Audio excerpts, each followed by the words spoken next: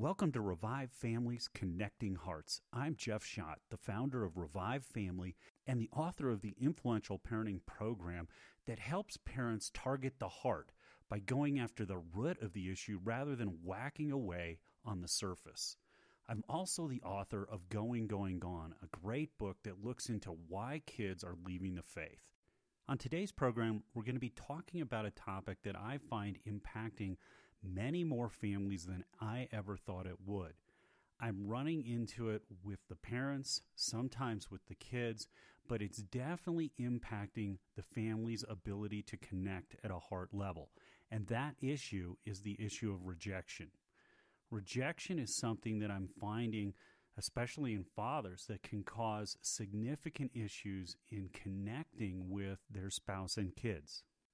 Whether it's the moms, the fathers, or kids who have encountered significant levels of rejection, I've found that it has a profound impact on a family's ability to connect with one another.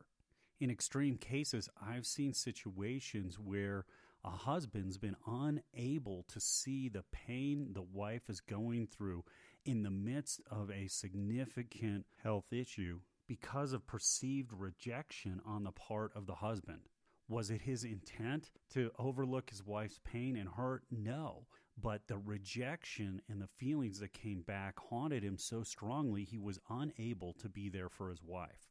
As a result of what I'm seeing on a regular basis with families, I decided to dig into the psychological research on rejection, and what I found was both fascinating, illuminating, and also alarming. And so in this program today, what we're going to be talking about is rejection. The research, what it leads to in our lives, and how it impacts our families, and why we want to avoid at all costs causing our kids to end up feeling rejected by us, because the last thing we want is them to carry a rejection issue into their future families. So this is an important program because it's something that, while I didn't think it was that serious, being rejected, it turned out in the research and what I'm seeing with families to be far more serious than I ever imagined. When someone's encountered significant rejection in their past, especially as a child growing up, the pain sticks with us a lot longer than we might imagine. In fact, the psychological research into rejection found a number of surprising things. The first being that the pain that we encounter when we're rejected actually is transmitted on the same pathways in the brain as physical pain. Here's why that's such a significant deal. Physical pain is designed to help protect us. When we're a child, let's say, and we touch the stove, and our hand feels that burning sensation, it's actually imprinted on our brain. Why? So that we'll never touch the hot stove again.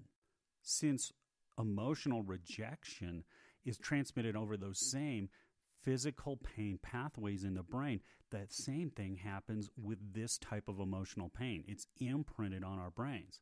The challenge is we can't avoid it. Unlike with physical pain, where we can never touch the hot stove again, when we get into relationships, especially close family relationships like marriages and with our kids, there are going to be things that our kids say and do, that our spouse says and does, that will seem like rejection.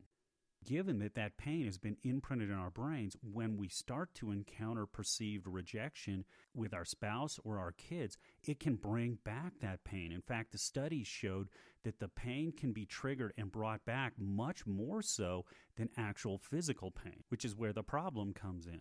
It comes in because oftentimes what our kids or spouse is saying actually isn't truly rejecting us.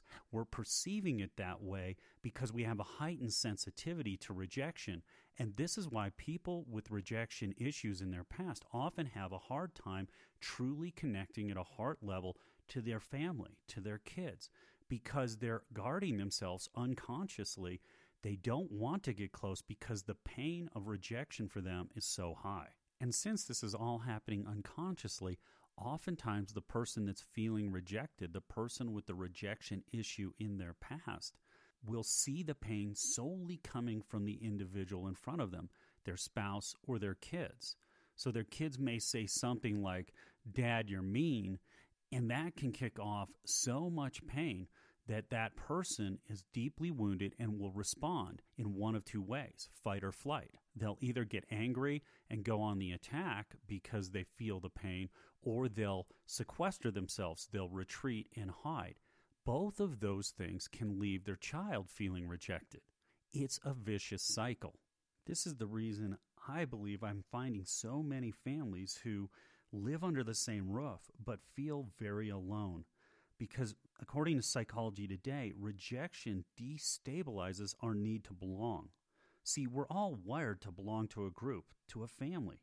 But when we've encountered deep rejection in our past, it destabilizes our need to belong. All of a sudden, we're guarding ourselves. All of a sudden, we won't put our full emotional being into the relationship. So our need to belong diminishes, and we can become fiercely independent, which will lead to loneliness for us, but also for our family members who are trying to connect to us. And of course, loneliness pulls right back on that sense of being rejected by our family, back to that vicious cycle where the sense of rejection and loneliness can grow and grow and grow, literally tearing a family apart. You'll recall from one of our previous programs on loneliness that loneliness had proven to be infectious. It spreads in social systems like a family. When loneliness begins in one place, it ends up everywhere, and everyone can end up feeling rejected, and then our kids can end up with rejection issues, which is why some of the people I'm coaching right now are seeing the generational impact of rejection stemming back 3 and 4 generations. Unfortunately, this loneliness and pain can have a negative impact on our behavior. In the Psychology Today article, 10 Surprising Facts About Rejection, it says this: rejection creates surges of anger and aggression. In 2001, the Surgeon General of the U.S. issued a report stating that rejection was a greater risk for adolescent violence than drugs, poverty, or gang membership.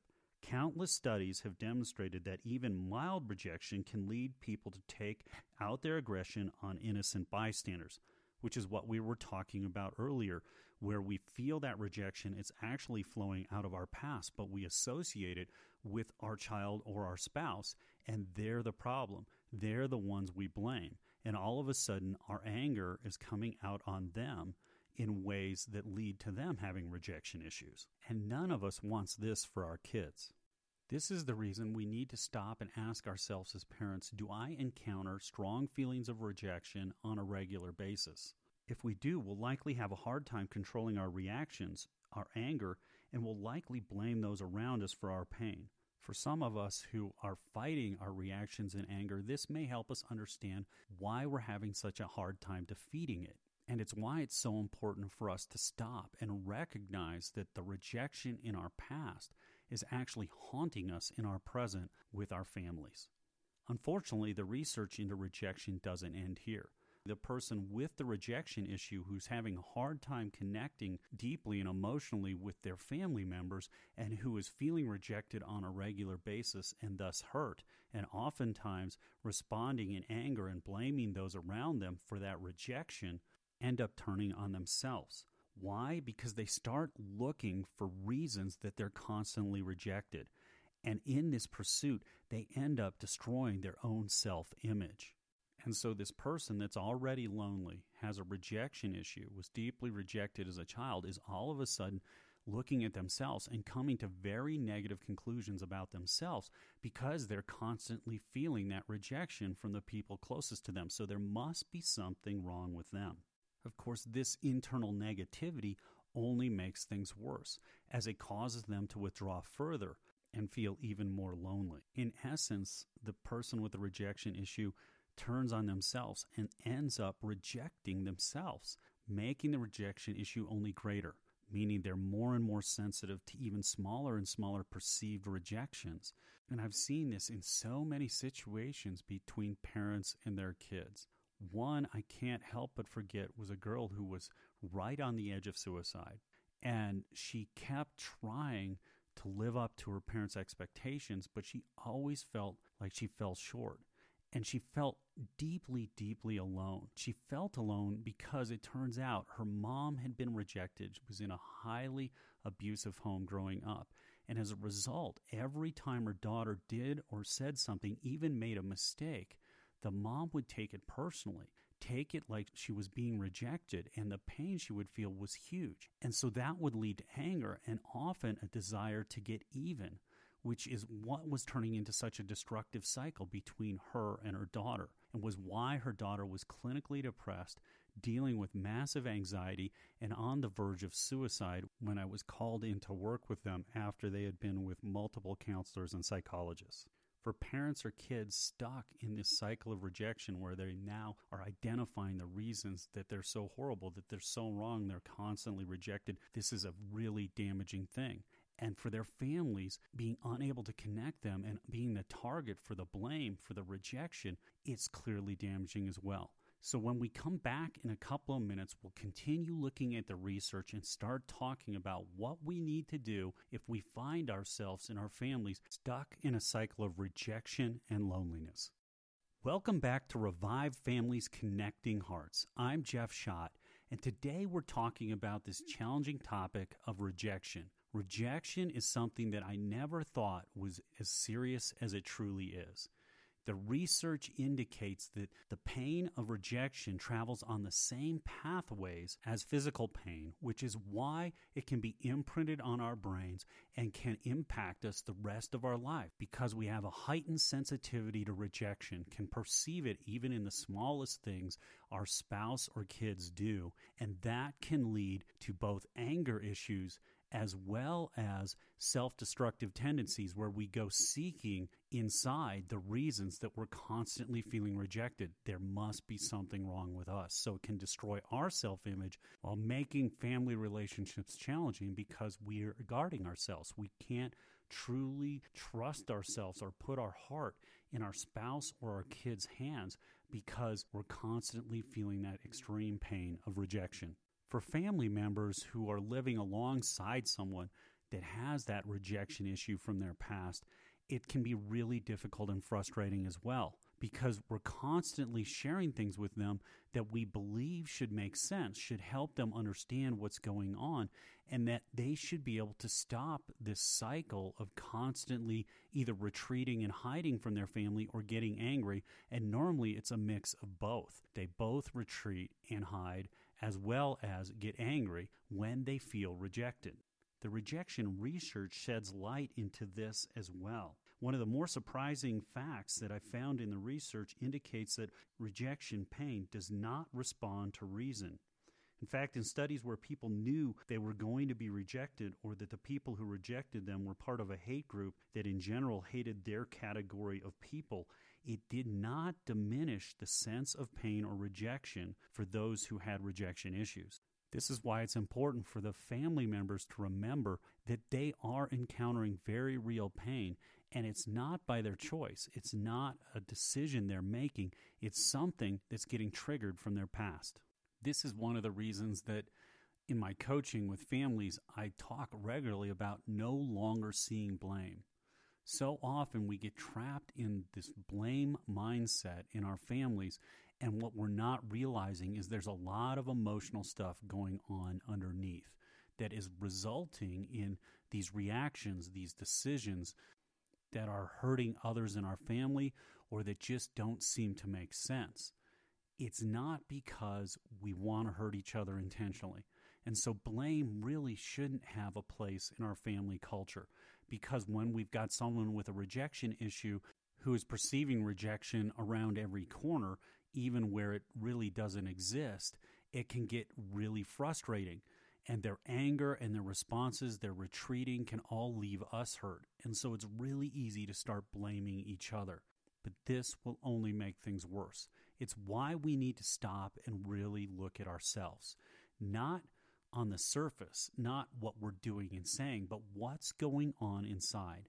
Where are we at emotionally? What are we feeling? And is it just a result of what's going on in our homes today, or are we dealing with ghosts from the past? So how do we turn the corner when we're dealing with a rejection issue? What's interesting is that they found in the research that that if the person with a rejection issue will take the risk and really begin to reconnect with the people closest to them, it will actually soothe the pain of rejection. But this requires our families to have a sound resolution process. A process where we're not talking about the facts and who said what and who did what wrong, but rather where we're actually talking about our feelings, where we sit down calmly and we share, right now I'm feeling hurt, I'm feeling rejected because this was said, and where the other person can share their feelings and say, that's not what I was intending, what I was saying was this, and we begin to hear and really understand each other. In this type of process, the person who has a rejection issue will come to understand that their pain isn't just flowing from this little thing their kid said, especially once they hear what their kid was meaning and why they said it, because maybe they were hurt by something we did. Maybe when they said, Dad, you're mean, we really were mean, and we need to look at that and apologize for it, as opposed to let our rejection issues from our past swamp our boat, lead to anger, and squash our kid. The only way to begin getting past a rejection issue is to take the risk and begin to reconnect, because that does soothe the emotional pain according to the psychological studies. We also need to turn and look at our past.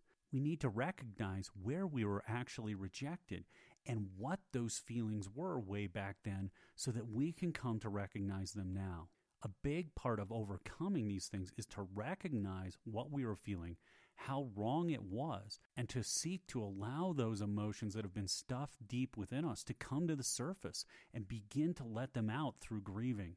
It's absolutely essential that we no longer bottle that pain that can be triggered by small, perceived rejections from our family today. Recently, I worked with a son who had been deeply rejected by his mom, hurt by a divorce, and had a father who was very, very focused on his behavior and strong consequences for that behavior, which only left the kid feeling more and more rejected and alone. He had developed massive anger issues, and it was because of this deep sense of rejection he carried around. Even the littlest things that happened could cause him to feel rejection, which triggered massive anger that exploded in the family, exploded on the father, who was trying to figure out desperately how to get him to stop the angry, disrespectful behavior. But that wasn't the problem. It was because the kid was feeling deeply alone and deeply rejected, and the pain had been so deeply imprinted on his mind that whenever he felt it, even if it wasn't genuinely happening at that moment, it was perceived. It exploded in anger because the pain was so great. The father's attempts to stop this through ratcheting up consequences and stronger reactions back only increased the kid's sense of being rejected, of not being part of the family. It was a vicious cycle that had to end.